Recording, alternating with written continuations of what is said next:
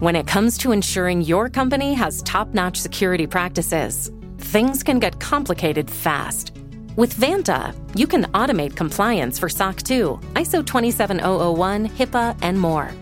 Vanta's market-leading trust management platform can help you unify security program management with a built-in risk register and reporting, and streamline security reviews with AI-powered security questionnaires. Over 7,000 fast-growing companies like Atlassian, Flow Health, and Quora use Vanta to manage risk and prove security in real time. You can watch Vanta's on-demand video at vanta.com/decoder to learn more. That's vanta.com/decoder. Support for this podcast comes from another podcast. The world's most valuable resource, it's actually data. Our data, based on our behaviors, is frequently being gathered, tracked, stored, and sold. So what does this mean for us? Join host Rafi Krikorian for Season 2 of Technically Optimistic, where he'll take you on a deep dive into how our data is being used and what we can do about it. From social media feeds to foundational human rights, Krikorian leads us into territories both familiar and unexpected, with openness and genuine curiosity. New episodes of Technically Optimistic drop every Wednesday. Listen now wherever you get your podcasts. Hello, and welcome to Decoder. I'm Nilay Patel, editor-in-chief of The Verge, and Decoder is my new podcast about big ideas and other problems. My guest today is Adam Mosseri, who is the Facebook executive in charge of Instagram. His title is simply head of Instagram. Mosseri started at Facebook over a decade ago as a designer, and he's held a number of important roles at the company since then. At one point, he was responsible for Facebook's entire news feed and the algorithms behind it. He came to Instagram as head of product and then took over the platform entirely when founders Kevin Systrom and Mike Krieger left Facebook in late 2018. All of that means that Mosseri has a broad view of Facebook, its capabilities, and its challenges. And Facebook has a lot of challenges right now. The attack on the Capitol was at least in part driven by conspiracy theories and misinformation on social media. All of the major platforms have now banned or restricted Donald Trump, prompting a reckoning about content moderation, free speech, and the role Facebook plays in maintaining a healthy democracy. There's also a major antitrust lawsuit from the Federal Trade Commission in 48 states, which seeks to break up Facebook entirely. And there's new competition from TikTok, which has taken over Facebook's relevance to the culture in surprising ways. Adam and I talked about all of these things, but of course, we spent most of our time talking about how to run a creative platform like Instagram at scale while keeping users and democracy safe. Adam told me he agrees with the decision to ban President Trump from Facebook. He's worried about the fallout, and he isn't happy the decision had to be made, but he agrees with it. We also talked about how much responsibility the platforms have for what their ranking algorithms promote, and where he thinks the government should step in and set clear rules for content moderation. And of course, we talked about Instagram as a product. Adam told me he's not yet happy with how the TikTok competitor Reels is doing, and that there are too many video formats on Instagram between Reels, Stories, the feed, and IGTV. It sounds like things are going to get simplified this year. One thing that really jumped out at me about this conversation is how Adam is trying to manage a 3-part feedback loop. Instagram not only gives people the creative tools to express themselves in new ways, but also a huge distribution platform with access to a massive audience. And that means Instagram also has to police what people share and what it amplifies. Pay attention to how the first half of this conversation is about content moderation and making certain things harder to share, and how the second half is about competing with TikTok and making certain kinds of video easier to create and share. The balance between creation and moderation feels like the hardest problems for social platforms to solve in the years to come. Okay, Adam Mosseri, head of Instagram. Here we go.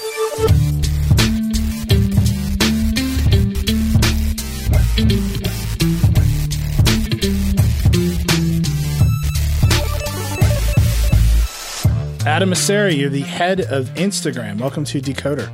Thanks for having me. It's nice to see you, sort of, I guess not in person, because I feel like I mostly hear from you via Twitter. So it's kind of nice to actually get direct to the source. We'll see if I can sand down the edges of my Twitter persona in person. You tell me if it's better or worse. I won't hold my breath. There's a lot to talk about here. There's a lot in the news. Social platforms are in the news in a lot of different ways lately. But I like to start this show by asking people for their decision-making frameworks. And you've been at Facebook for, I think, 12 years. You've had a number of roles there. I'm assuming your framework has evolved over time. You're now the head of Instagram. Give me a sense of how you make decisions and how that has changed as you've moved through your career at Facebook. That's a good question. I think the first thing to put out there is I try and delegate as many decisions as I can. I think that a risk that anybody who runs a large organization has is that they become a bottleneck for decisions. And the truth is the breadth of decisions we need to make at Instagram is so wide that there's no way I can, one, be on top of all of them, but two, actually be deep enough in the details in all of them to make really informed or insightful decisions. So first and foremost, I try to delegate as much as I can. I don't think I did a particularly good job of that earlier in my career. So I think I was a pretty stereotypical early lead, micromanaging, passionate, hothead type. But then for the decisions I do make, I try and just make sure I keep top of mind what our values are. I try to make sure I bias towards longer term thinking. I think it's really easy to get pulled into a more reactionary capacity. And I try to make sure I think about what Instagram is most focused on. And usually the two groups, for instance, that we care about most are young people and creators. So I often try to think through, is this decision going to benefit those groups or not? And because we often put those groups first whenever we can. So all those things go into making any given decision. But hopefully I make less and less over time. I've been paging through the Barack Obama memoir that he wrote of his. He's going to do it in two parts. So the first one is just the early part of office. And he says that one of the things he learned about being president is that by the time a decision gets to him, it's an impossible decision. Because if there was a right answer, someone else would have made it somewhere else in the government. But if it gets to him, it means there's no good choice and he's screwed. Is that kind of how you feel? That's kind of like what you're describing in a more positive way. I definitely, feel that way. The decisions I make don't have the same gravity that his did. But when I first became head of Instagram, one of the first things that surprised me was how often a decision would be escalated to me. And there would be two people who I deeply trusted, who I thought were both brilliant, and just completely disagreed on something important.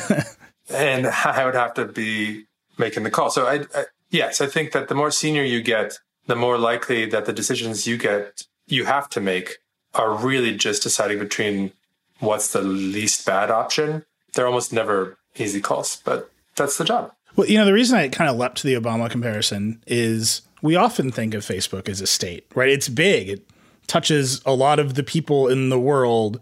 It has an outsized power and perceived power over things that happen. And it's often easy to think of particularly Mark Zuckerberg as a head of state. I think sometimes he carries himself that way.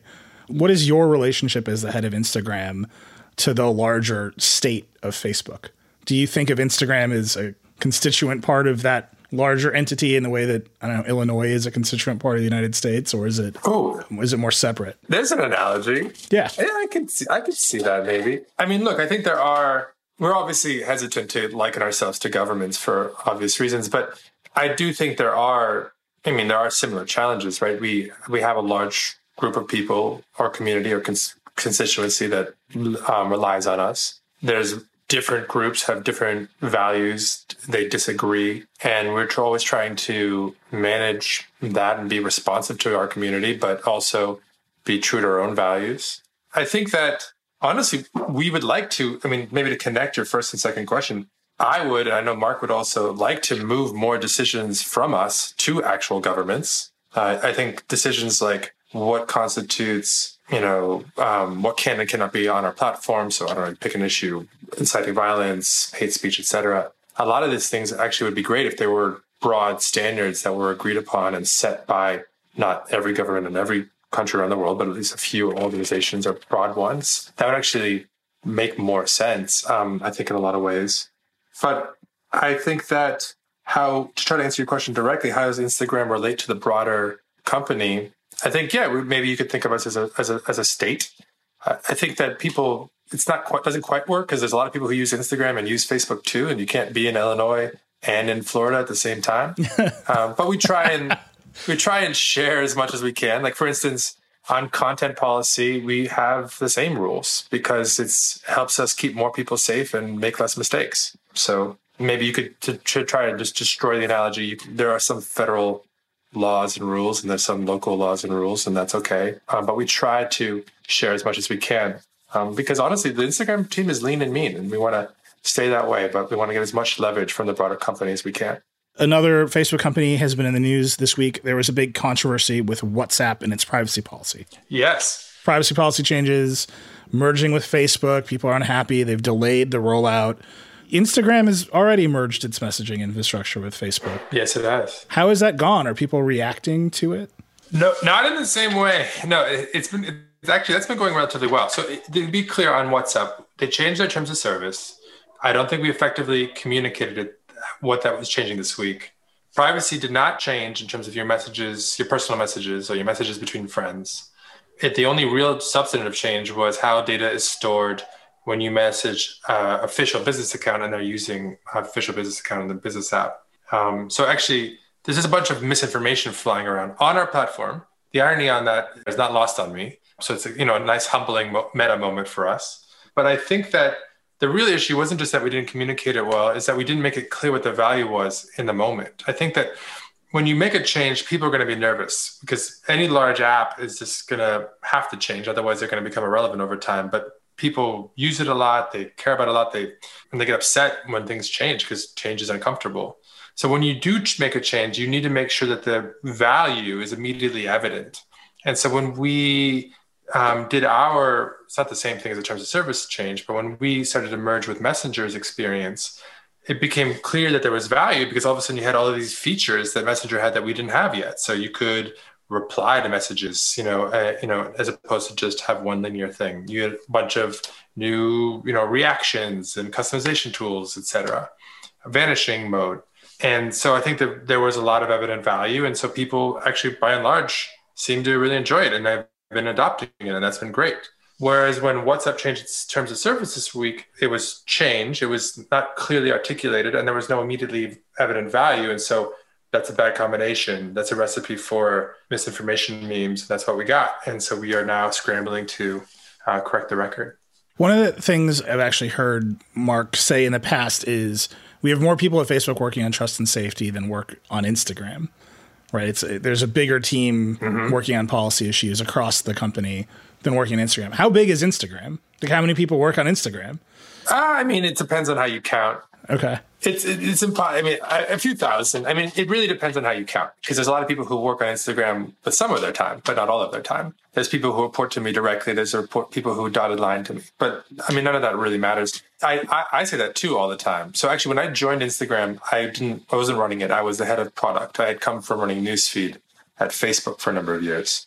And I told everybody I was going to be a sponge and I wasn't going to push for any change for a couple of months while I ramped up and tried to better understand Instagram, the product, the employee base, the values. But the one place where I almost immediately broke my promise was on safety and integrity, where when I got into the details and I was pretty interested in the details, having spent the last couple of years being responsible for fake news on Facebook and a bunch of other gnarly safety problems.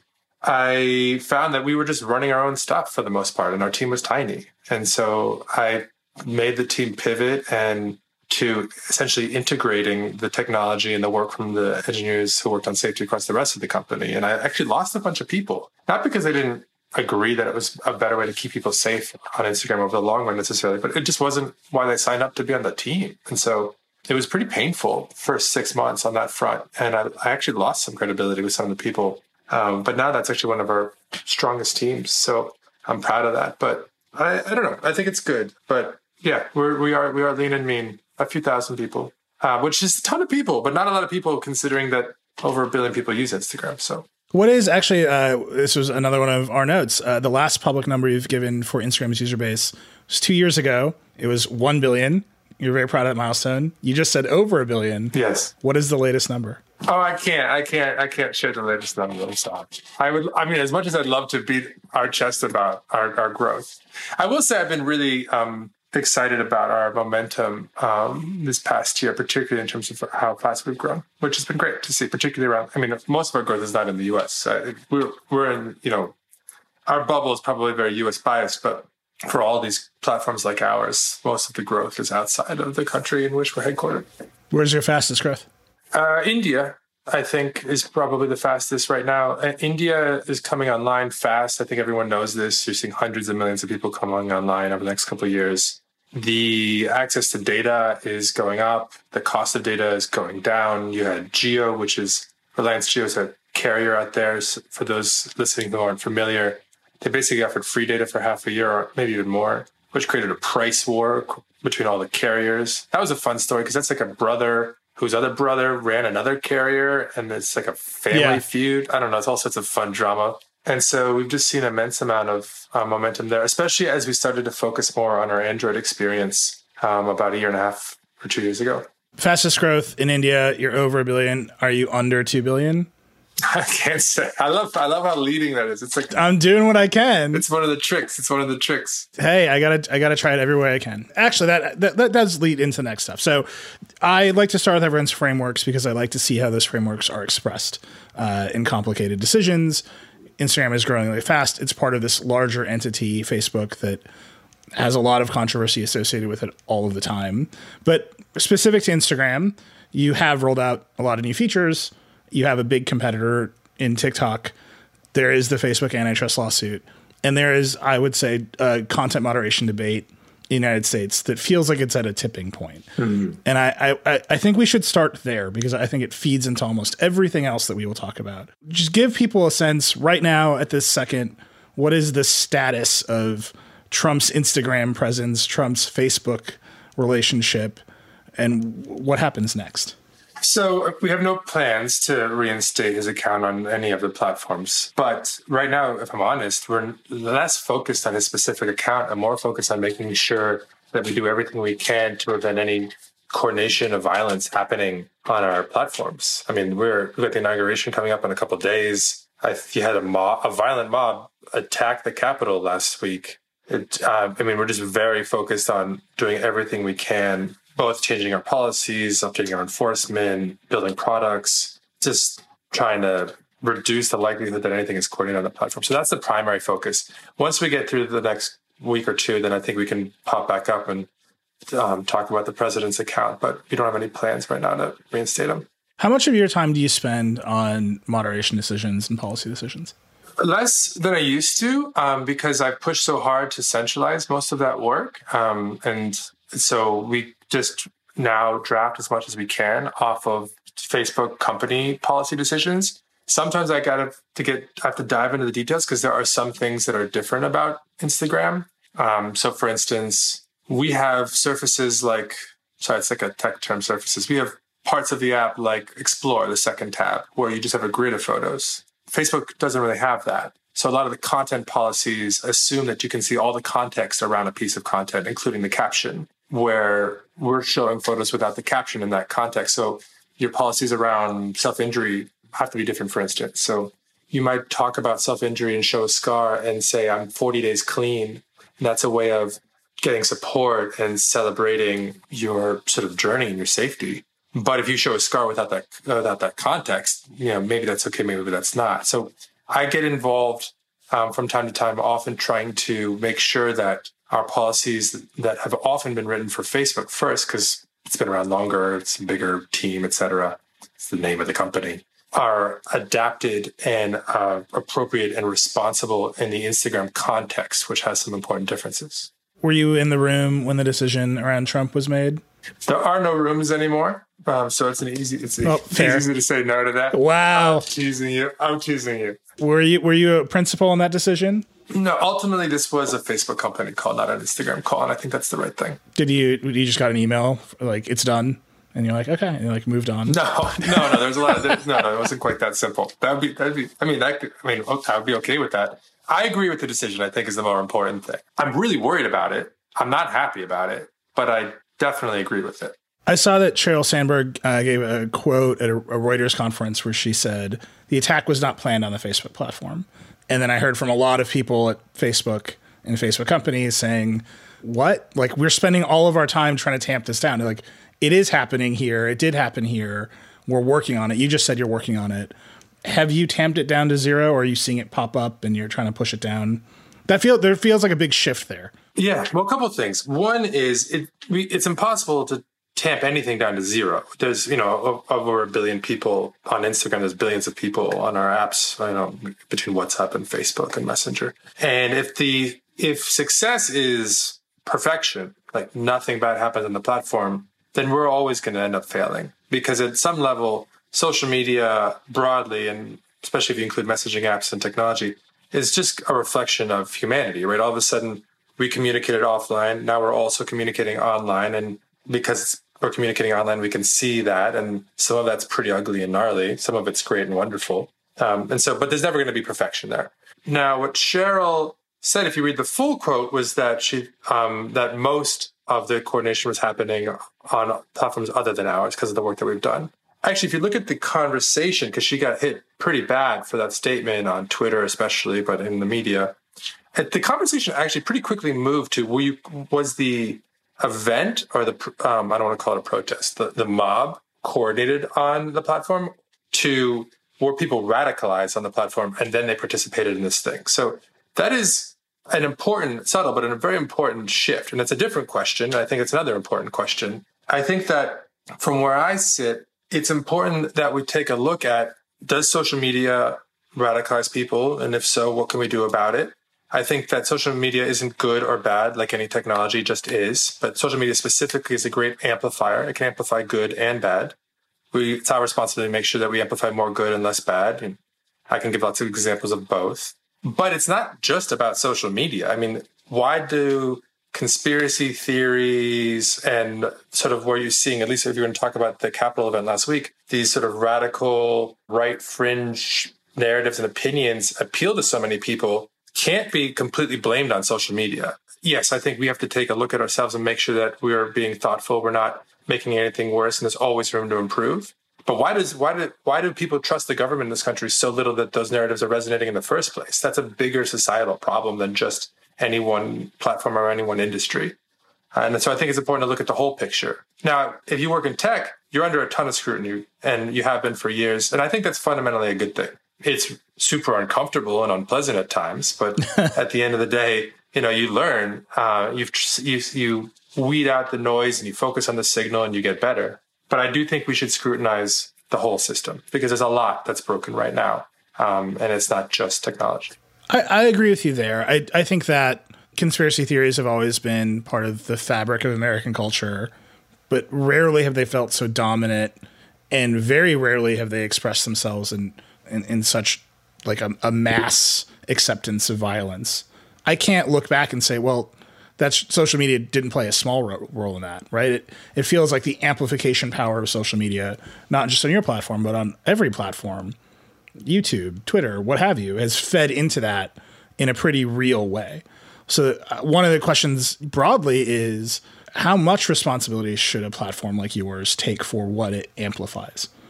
And there's a pretty unsophisticated debate about the algorithm, but right, like Facebook runs on algorithmic amplification. You used to run the news feed. I always just imagine that you had a huge board full of dials in front of you. Yeah, just twisting them as fast as I can. You would just turn The Verge up some days and we get a lot of traffic, and you turn it down some other days. Yeah. How much responsibility do you feel for what the algorithm promotes and what it amplifies? Well, I'd say a few different things, and then I'll answer your question more directly.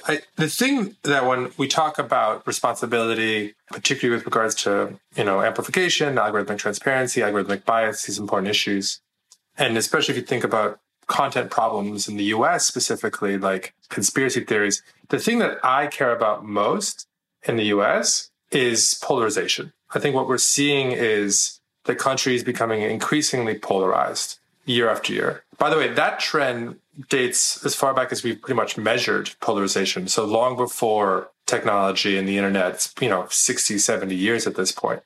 Now, can technology make that worse? Sure. So we have to make sure that we're not doing our part. But I think that, there's a lot of things at play. I actually think Ezra Klein's book, Why We're Polarized, is probably the best book I've read on the issue, though I'm still trying to read as much as I can find. Actually, if you've got any good recs, please let me know.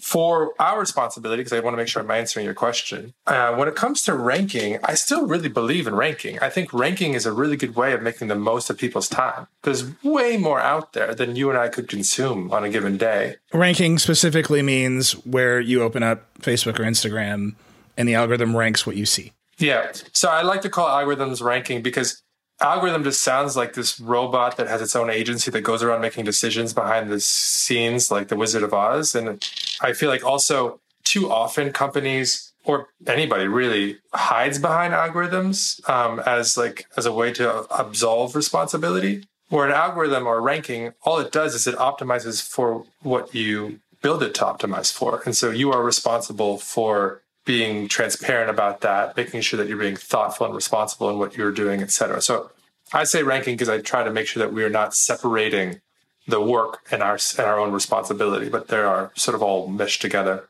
But what we do is, we try to look at all the things you could see because you followed someone on Instagram, and we sort them by how interested we think you might be in them. Recency is an important input, but not the only input. And we show you what we think you're most interested in at the top. And this means that people, you see, if my sister got engaged, and she lives in Europe, by the way, that's probably more interesting to me than if my brother ate a po' boy.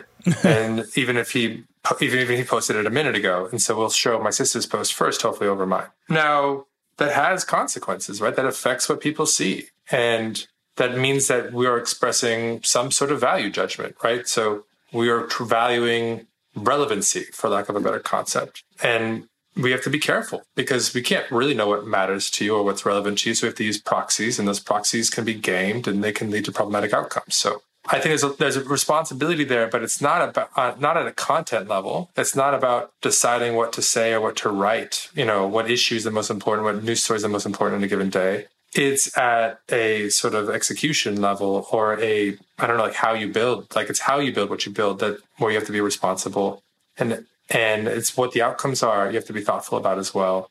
It's just more complicated than like if we were a newspaper and we were just figuring out what's on the front page. It's a platform. It's different. But there's a lot of responsibility there, and I don't want to shy away from that. One of the things you said about your decision-making framework, you said you take into account young people and creators. And you also said you think about the values of Instagram. And one of the things that I wonder about is companies like Facebook, other big Silicon Valley companies, they have a very clear set of internal values, right? You want your team to be inclusive. You want to be diverse. You want to, internal company values are pretty uniform. People know what they are. Do you think your product expresses those values? Because the product reflects the user base in a different way, right? Yeah, I think it does. It's just more indirect. So, we value speech, obviously. We take a lot of flack defending things we don't agree with and people's right to say those things. We value safety, particularly around creating an environment where people feel safe to express themselves. Those things are clearly in tension at times, and we have to navigate that tension. At Instagram specifically, we value young people, we value creators, we value visual expression, we value creativity, we value simplicity, we value craft. And I think those things are all reflected in the product to a certain degree or another. Does that mean that everything in the product aligns with those values completely? Absolutely not, right? There's, I'm sure, all sorts of content on Instagram and people on Instagram who have different values, and their experiences are reflected in those values.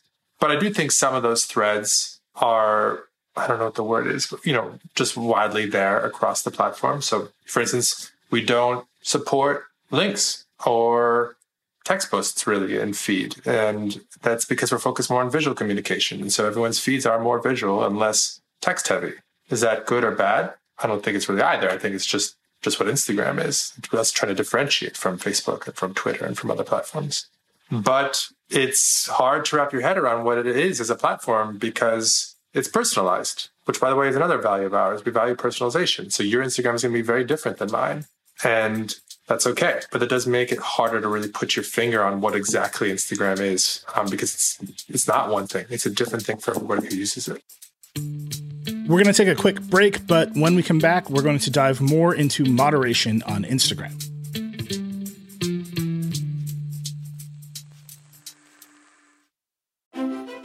Support for today's show comes from Deloitte. Here's the story of innovation told in 5 words. Try, explore, connect, pivot, transform. See what happened there? As soon as connect entered the story, innovation became achievable. That's why Deloitte works with clients and tech alliances to bring together the people, ideas, and technologies to overcome, solve, and of course, transform. Connect to what matters for innovation. Start at Deloitte.com/US/innovate. Vacations can be tricky. You already know how to book flights and hotels, but now the only thing you're missing is, the actual travel experience. Because is it really a vacation if you're just sitting around like you would at home? You need a tool to get the most out of your time away. That's where Viator steps in. You can book guided tours, activities, excursions, and more in one place to make your trip truly unforgettable. Viator has over 300,000 travel experiences to choose from. Everything from simple tours to extreme adventures and all the niche, interesting stuff in between. So you can plan something that everyone you're traveling with will enjoy. Real traveler reviews give the inside scoop from people who already been on the experiences you're considering, so you can plan with confidence. Free cancellation helps you plan for the unexpected. And 24/7 customer support means you can travel worry-free. Download the Viator app now and use code Viator10 for 10% off your first booking in the app. Find travel experiences for you. Do more with Viator. And we're back with Adam Mosseri. So Jack Dorsey, the CEO of Twitter, he put up a tweet thread saying he thought his decision to ban Trump was correct based on the threats to physical safety that Twitter had. But I read that thread as feeling kind of angsty and kind of worried about what happens next. It sounds like that's where you are too. Yeah, I'm more explicit about my concerns, maybe. I'm definitely worried about what happens next. I think that, look, last week was a pretty extraordinary situation. We had a sitting president incite a riot and point a mob at the Capitol building to try and prevent the peaceful transfer of power to a democratically elected official. And by the way, so we care all about free speech a lot. We take a lot, like I said, of criticism about that. But to care about free speech and to sort of pursue that only really works on a foundation of democracy. That's kind of like the context in which that sits. And so when the democracy itself is attacked, that is just a big deal and kind of changes the game for us. So we're being very, I don't know what to call it, intense this week about trying to do it, pulling levers and trying to make sure that we do everything we can to reduce the likelihood of any more violence, particularly directed at undermining democracy happening, particularly this week. We obviously changed our policies around Stop the Steal and designating that term, but we've got more stuff coming out next week. But this has been a huge focus of ours and a lot of what we've talked about at the leadership level at the company over the last week, because it's such a big deal and it's so, extraordinary, for lack of a better word. But of course, I'm worried about it. I think that it's shedding a bunch of light on the fact that platforms like ours have a lot of power. And I think that scares people. And I think that's reasonable. It's, that's something that we've talked about a lot, but it sheds a lot more light on it. I think you also saw a bunch of other companies do a bunch of other things. I mean, to see Amazon and Apple and Google essentially take out Parler, further down the stack is a whole other type of content decision. I think if there's a silver lining, it's that we'll talk about hopefully the whole stack and where is it appropriate for companies to make decisions and where should there be regulation and have governments make decisions. And, hopefully that debate will be more informed for this. But this is going to bring on an immense amount of scrutiny on the whole industry.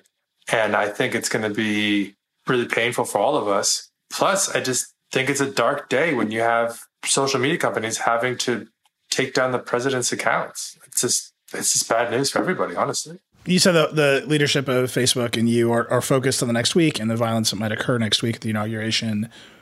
Does it feel like a palpable shift in your sense of responsibility or Facebook's sense of responsibility to democracy, or has that been building over time?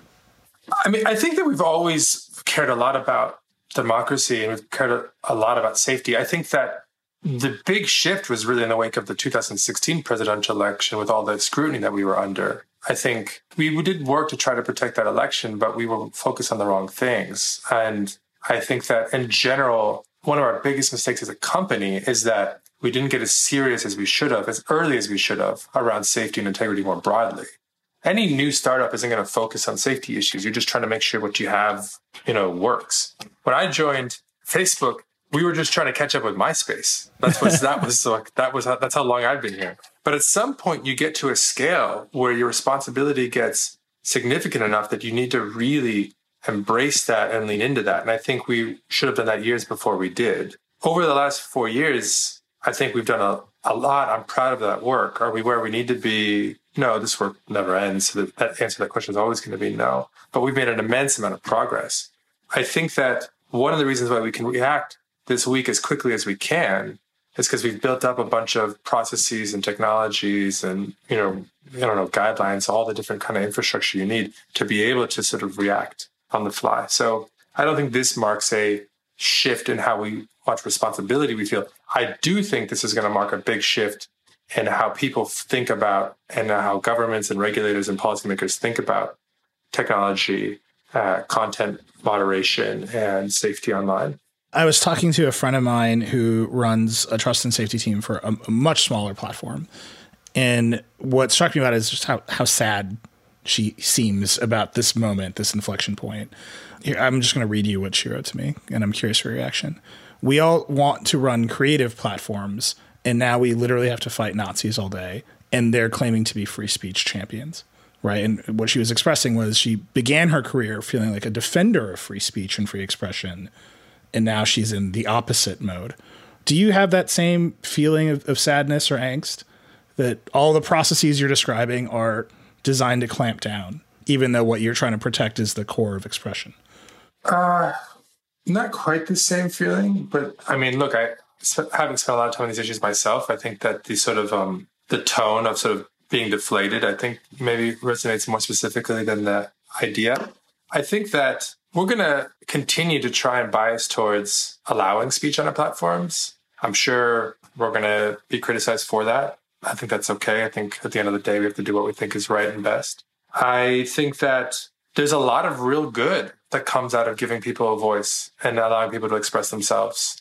And we don't talk about that as much because it's not really good news, but I think it's important. I try to keep focus on that, so I don't know. I'm from a family of artists in some way. My mom is an architect. My brother's a musician. My sister's a furniture designer. I used to be a designer, even though I wasn't that good at it.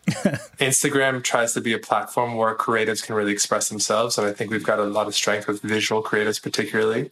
And I want to make sure that we don't lose sight of that. While yes, we need to identify problems and address those problems, we need to not forget that we're here to help people connect with those they love and be inspired by the world around them. That's, we're not just here to find hate speech and take it off the platform, though that is a responsibility that we have to live up to as well.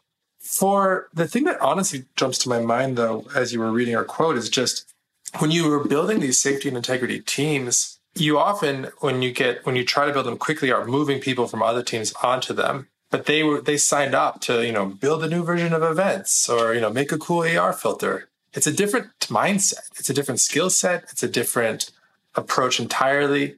And so I've tried to make sure that my teams all bring a bit more of an adversarial mindset to what they do. So when they build something, they think about not only how it can be used, but how it can be abused.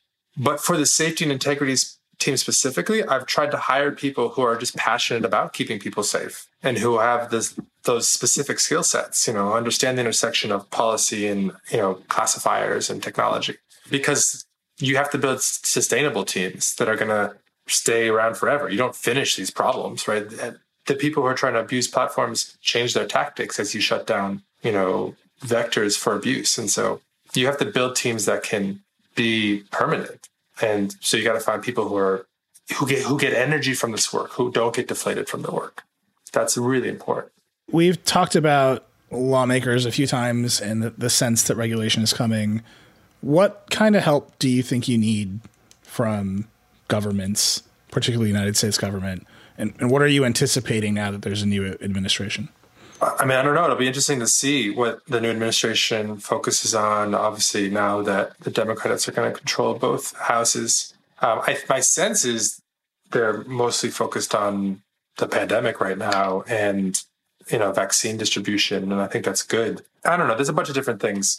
We want to work closely with regulators wherever we can. We think that they have a really important role to play, and we can, in certain cases in countries where, there's rule of law, we can collaborate in really productive ways as well. The one I'm most particularly interested in is content and having there be clear guidelines about what is and what is not allowed, but also that we're thoughtful about that, because you have to be careful, because if you go too far, you start censoring people. If you don't go far enough, you have safety issues. And so it's a really delicate balance there, and there's a tension there. But the thing that the intersection sort of what it seems to be that the new administration is focused on, what I think is a huge deal, not only here in the US, but around the world, and where I feel like we have an opportunity right now, is definitely the vaccine and the pandemic. We've tried to do a lot to support people in these times, pushing them to good information when it wasn't clear what was going on, encouraging people to stay home, accelerating a bunch of commerce tools to try and create support for small businesses that are really suffering. And I think that those opportunities and challenges are going to change over the next year. Right now, we are, at least in the US, really, I'm not an expert on this, but it seems pretty clear that we're distribution constrained, not production constrained on the vaccine. That'll probably change as we get it together. And then eventually we'll probably be constrained by the number of people who want to even get the vaccine, right? Because there's a bunch of people who are worried about it, who aren't necessarily anti-vaxxers. This was made really quickly, so they're nervous. So what can we do at Instagram and at Facebook? And what are the risks are going to change as we go through those different phases? But how can we help people get good information, find places to get vaccinated? How can we deal with the inevitable misinformation that comes up? How do we deal with more difficult things like real information that is encouraging people not to take the vaccine? So for instance, these things are stored at really low temperatures. Something's probably going to go wrong somewhere because someone's, going to open the door of the freezer truck too soon or whatever it is. And then someone's going to get sick. And then there's going to be a bunch of coverage of that. And that's going to not be misinformation. That's going to be real information, but it's going to be abused. What do we do in that state? So we're right now trying to think through all of these potential opportunities to help, but also all these upcoming issues that are probably going to happen, and figure out how we can look around some corners and get ready to do our part. Because, we're really focused right now on the transfer of power here in the US, and that makes sense. But there's a global pandemic out there. There's people dying. There's businesses going under. LA's in terrible shape. London's in terrible shape. So we want to make sure we don't lose sight of that broader picture and our either responsibilities to address problems, but also our opportunities to be part of solutions. Let me ask you a really threshold sort of mechanical question. How deeply into a post or video on Instagram can you hash meaning out of? Right. So I post an Instagram story saying, hey, everybody, the freezer door at the local hospital was left open overnight. Don't go get vaccinated today. Can you extract value from that and understand what I'm saying and know when and how to promote it? The short answer is no. I think that, we can definitely try to understand things about a video or a photo.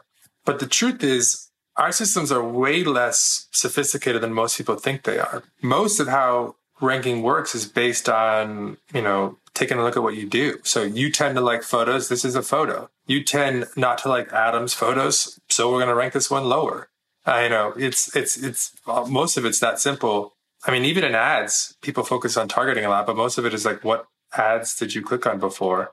And then we do a lot of, in recommendations. So things like Explore, where you're seeing something not because you follow an account, but because you just showed up in a space and we're recommending something. A lot of that's based on what's called collaborative filtering or embeds. But basically it's, you like, surfing videos. We don't even know that they're surfing videos. You just like a bunch of these videos that happen to be about surfing. Here, we're looking to find a bunch of other people who like those videos. What other videos did they like? So just sort of fanning out. So yes, we're trying to build up more sophisticated or semantic understanding of content. But that's usually at the topic level. So is this about baking, or is this about soccer, or is this about politics? But honestly, most of how ranking works is much simpler and less sophisticated than that. Yeah, and it's funny how the ghost in the machine always seems a lot smarter than. That's how I always think about ad targeting. Oh yeah, but your semantic understanding of the content is not. It's not at the level where I literally post a video to the grid, being like vaccines are available, and that you can understand it and promote that specifically. The reason I ask is on the flip side, right? Like QAnon is an idea. It's not a set of keywords like stop the steal. It's not even a specific set of images. How do you approach something like that, which is a lot more diffuse if you can't semantically read into the posts? It's a good question. I think that one of the things I want to call out is that all these systems that you build to try and address a problem like QAnon, or to try and just, I don't know, make feed more interesting because you're into surfing, so you should see more surfing. They're almost always a hybrid between technology and people. And often these things are positioned in opposition to each other. Like, algorithms versus editors is like I was asked to speak at a panel about that once, and that's how they framed it. But the truth is, technology is good at certain things and bad at others. It's particularly good at scale. I mean, there's a lot of people on Instagram doing a lot of things, so we need technology to scale. And people are good at other things. People are better at nuance, and technology is not particularly good at nuance. And so we rely on people to make a lot of content decisions about what to take down and what not to take down. And what you want to do when you're trying to, whatever your goal might be, maybe just to make feed more interesting, maybe it's to remove hate speech from your platform, is leverage both, leverage technology and leverage people for their strengths to get the best possible outcome. And almost everything is always a combination. So for instance, if you're just trying to classify something, you want to have let's say we wanted to build a sports section in Explore, and you wanted to automatically populate that with all the cool sports content that you might like. The way you would do it is you'd first have to define sports, which is harder than it sounds. Then you'd have to write a bunch of guidelines for labelers to be able to implement that consistently. And then you would have them label tons of things, tens of thousands of images, and say, this is sports, this is not sports, this is sports, this is not sports. You would do a bunch of QA stuff and make sure that they were, you double check and make sure that they're labeling well. And, but you would do that. Then you would end up with this big, what we would call a data set, but a bunch of examples of images, some sports, some not sports, with labels. Then you go write a bunch of code to try to figure out how to do that automatically. And you train that code on that data set. And then you start to run that code and you say, all right, here's a new image classifier. And the classifier usually would spit back, this is 70% likely to be sports.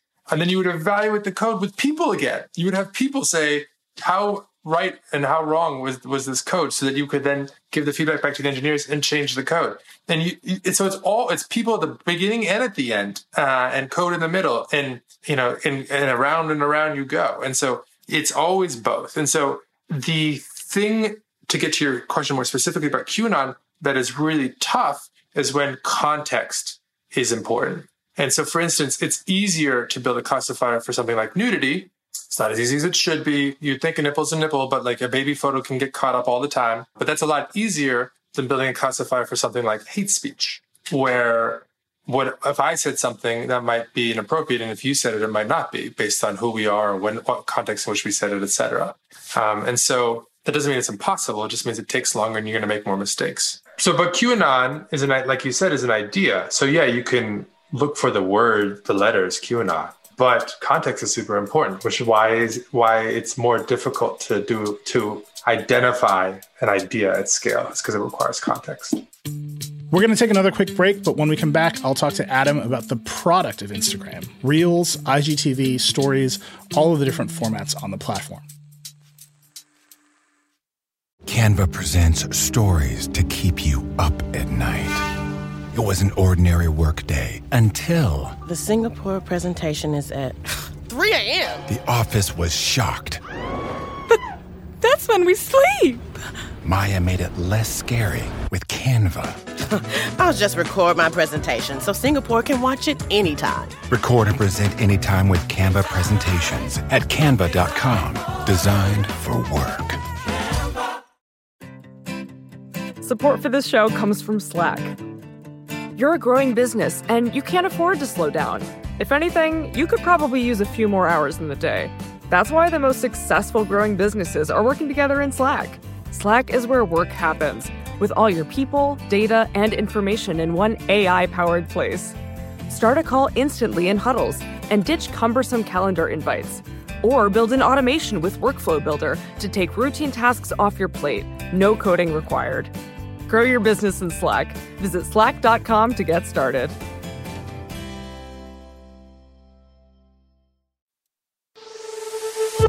All right, we're back.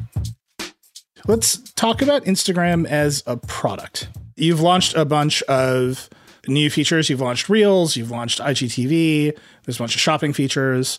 I think you know that I'm a sucker for Instagram shopping. We appreciate your business. I'm very biased about it. I want to start with Reels. Reels launched first in, I believe, India. You brought it to the United States. Right now, it feels like TikTok is the center of the cultural conversation in a huge way, right? It's where the dances come from. Half of American teenagers are singing sea shanties this week, which is remarkable. Is Reels on the path to get there, to compete with it? Are you happy with it? No, I'm not yet happy with it. I mean, Reels has got momentum, so I'm excited about that. We're growing both in terms of how much people are sharing to Reels and how much people are consuming. But we have a long way to go, and we have to be honest that TikTok is ahead. They get a lot of credit for really pioneering the format, and we're still mostly focused on table stakes, making sure that it's performant, it's reliable, that they're good creative tools, that we're decent at ranking content or video.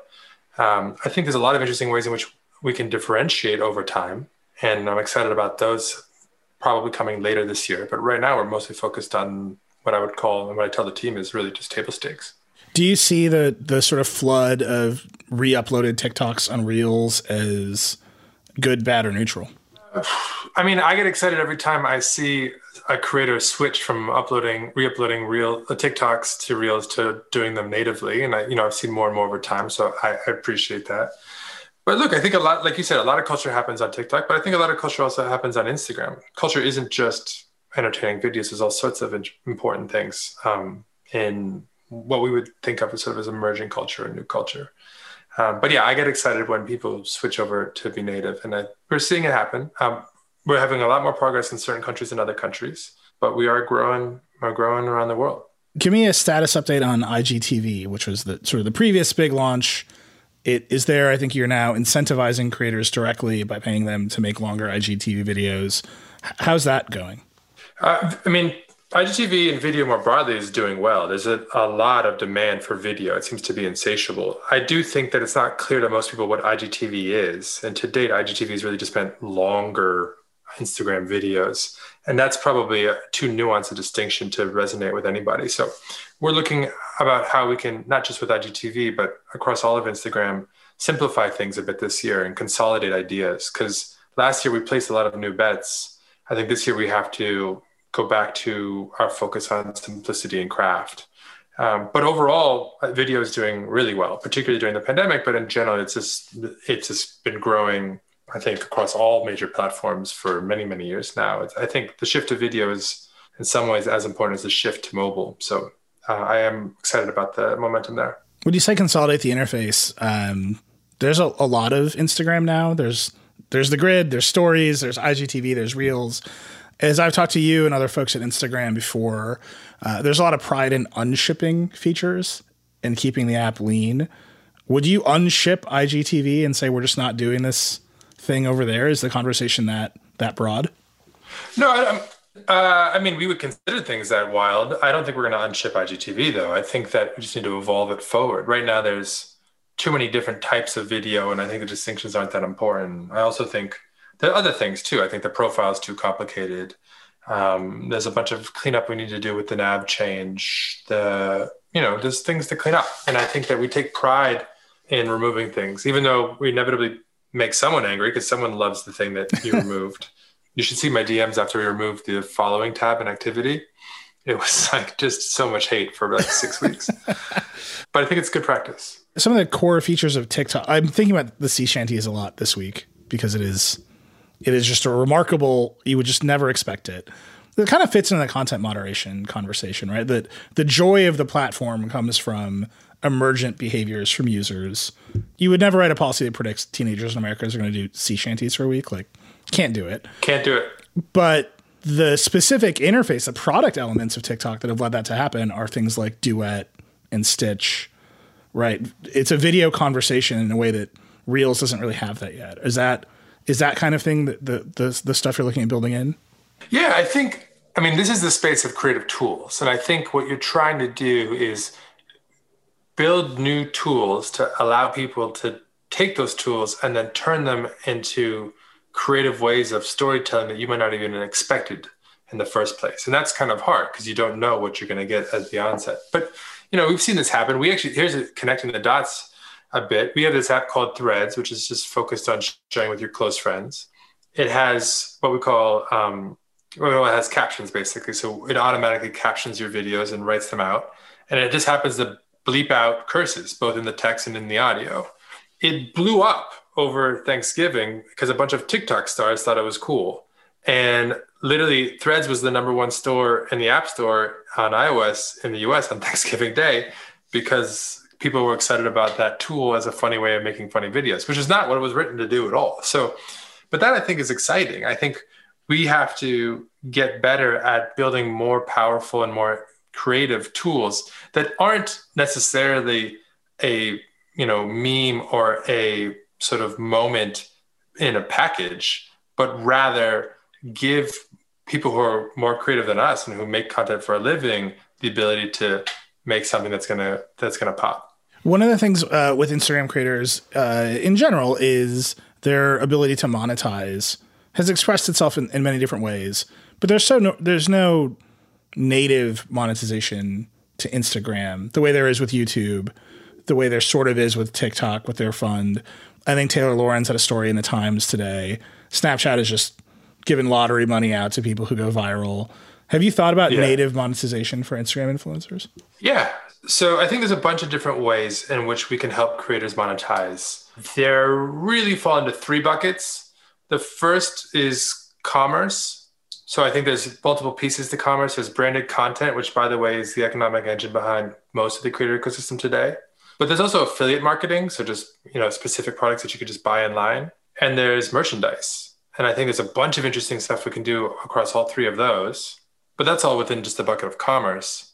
Then there's, I don't know what to call it, but essentially like user pay products. So things like tipping or subscriptions or exclusive content. And I think that's pretty exciting. And also I kind of like a little bit more because maybe it's not as big an industry, but it doesn't feel like a tax. When Steph Curry, plugs a Brita water filter, that kind of feels like a tax on the experience. Whereas if I could pay Steph for like some exclusive content, that feels more like a win.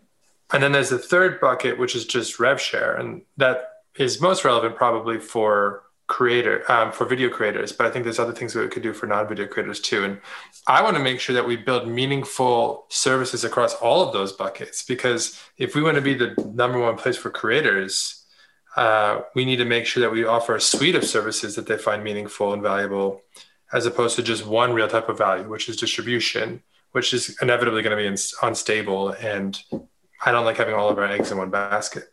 So the eggs in one basket piece of the puzzle is really interesting to me. Instagram it feels like the platform that is trying to have the most modes of creative expression, right? And that's like, there's the grid, which is the Instagram core product, which is what drove the growth in the beginning. But then there's stories, and like LinkedIn has stories now, like the world has stories, but you have those two. And then you have IGTV. Interesting stories. It's ridiculous. Stories is like, I don't, it's like the new away message or something. You just have to have it. But then you have fleets now. You got fleets on Twitter. I've never opened a fleet. I'll put that out there, and I don't think I ever will. But then you've also got IGTV, which is like kind of in the YouTube zone. And now you've got Reels, which is kind of in the TikTok zone. Can you like have it all? Can you do all of those things? Because the biggest and most successful platforms, Instagram included, have driven the majority of their growth with one focus sharing dynamic.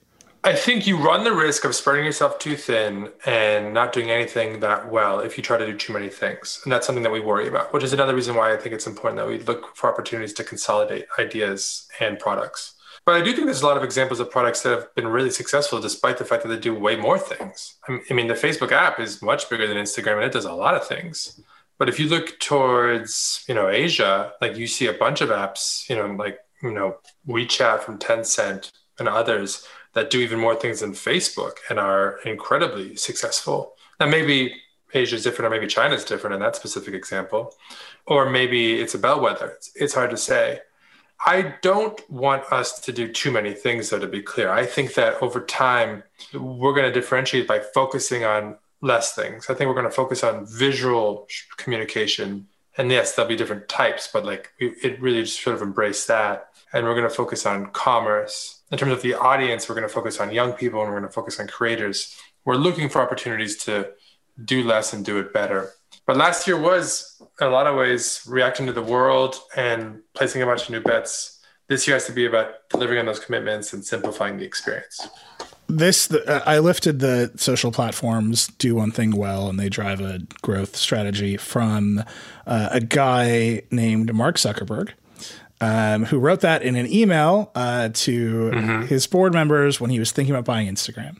And he said, we've got to buy a new sharing dynamic. Instagram's the one I want to buy. And that has led itself to an antitrust lawsuit, 48 states, the federal government. I'm curious for your read on that. But I want to ask just a much simpler, abstract question. We started this conversation by talking about TikTok, your competitor. Yeah. And like whether you can be as relevant as TikTok. Like there's obviously some competition in the market. If I went to the CEO of Ford and said, I don't like the F-150, he'd be like, great, it's the best even though it's the best selling vehicle for like 40 some years, he'd be like, great, go buy a Chevy. And that would be the end of that conversation. Why doesn't it feel like we can say that to Facebook and Instagram? At the base level, why does it feel like that is different? What's your perception of that conversation? I think it's because of a few things, but I'm trying to find the thread. I think the thread is no matter who you are, or not no matter who you are, but for a bunch of people or a bunch of different groups of people or constituents, social media is just deeply involved in your life or in what you do. So if you are a politician, a big part of engaging with your constituency now is on social media. And so like that is a shift in power that is probably fundamentally uncomfortable. If you're in the media or you're in the news industry, obviously the internet has turned the business models of the news industry on their head, and a lot of news is distributed through platforms like Facebook and Twitter. And again, there's a shift in power there. And so it's not something you're going to let go. And if you're just a normal person, you use Instagram or, iMessage or Snapchat or TikTok or whatever it is, maybe not TikTok, but the other three, to connect in a very personal way with the people who matter most to you in your life. So it's a very intimate involvement. And so it's harder to step away and to say, I'm just going to buy a Silverado and not an F-150. And I think that's like the emotional side. The rational side is, look, we're large. There's a lot of people who use our platform. That means that we have a lot of responsibility, and it's important that we as a society scrutinize that and figure out what the right regulation is and what the right long-term healthy state is. But I think this is not a new story. I mean, every new technology has gone through these waves. First, there's sort of elation. Everyone's like, this is awesome and new. And then everyone's freaked out about it for a while. And then you get to some sort of stable state. And that happened with, VHS. And that happened with, writing, if you want to go back and you want to talk about Plato. That happened with bicycles. People were skeptical of bicycles, which I didn't even know until recently. So we're in that phase. And I think that's, like I said before, uncomfortable, but fundamentally healthy. There's a great book. It's called Brilliant, The Evolution of Artificial Light. It's about the massive amount of controversy over the color temperature of lighting when electric lights came out. Yeah. And I think about that a lot. The last episode of Decoder, I was talking to Daphne Keller, who is at the Stanford Cyber Policy Center, about platform regulation, content moderation. And she pointed out to me over and over again, the content moderation debate is deeply connected to the competition debate. Outside of the antitrust lawsuit, do you think there's enough competition for Facebook, for Instagram, for your services? Are you too big, or do you feel the pressures of competition? Yeah, I think we have a lot of competition. I mean, our core reason to be is to connect people with their friends. That's the primary reason why people use Instagram. They stay to be inspired, but if you look at the research, one of the core use cases is just like sharing with your close friends. That is all the growth in that world, or not all, but most of the growth in that world or in that business is in messaging. So I think that messaging presents an existential threat to broadcast-based, social media products like feeds or stories. How are you looking at like the explosive rise in Signal this week? Is that on your radar? Like, oh, this is a big threat? Signal's definitely on our radar. Telegram is way bigger than Signal. iMessage is way bigger than Telegram. And so I think there's just a ton of competition in the messaging space, particularly here in the US. And I think that's, scary, but important. And, we're trying to figure out how we can offer the most compelling messaging product that we can, given, particularly with iMessage in a country like the US where iPhones are so dominant, It's default installed. They don't have to ask for your notification, the permission to send you notifications. And it just sort of like works out of the box. So how can we compete with that? It's tough. So I think we have a lot of competition. One last question for you. What's next for Instagram? Obviously, there's next week, and that's difficult and a lot of focus. But over the course of 2021, what should people be looking for? I mean, this year, it's going to be about delivering on the bets that we made last year. It's going to be about getting Reels to a good place and starting to differentiate it more. It's going to be about shopping, particularly shopping through the eyes of creators, which we think is part of the future of shopping. It's going to be about just what we've always been about, creative expression. But we're really going to be looking to double down on the new things we launched last year before we start to add a bunch more things. There's so much stuff that would be fun to build that we haven't even started yet. But I really think we have a responsibility to make what we've already committed to great before we take on much that's new. Thanks again to Adam Mosseri for being on Decoder today. Thank you for listening. I hope you enjoyed it. As always, I'd love to hear what you think of the show. I'm at Reckless on Twitter. You can email us at decoder@theverge.com. If you like Decoder, please share it with your friends and subscribe wherever you get your podcasts. Decoder is a production of The Verge and part of the Vox Media Podcast Network. Today's episode was produced by Sophie Erickson and Andrew Marino. Our music is by Breakmaster Cylinder. See you soon.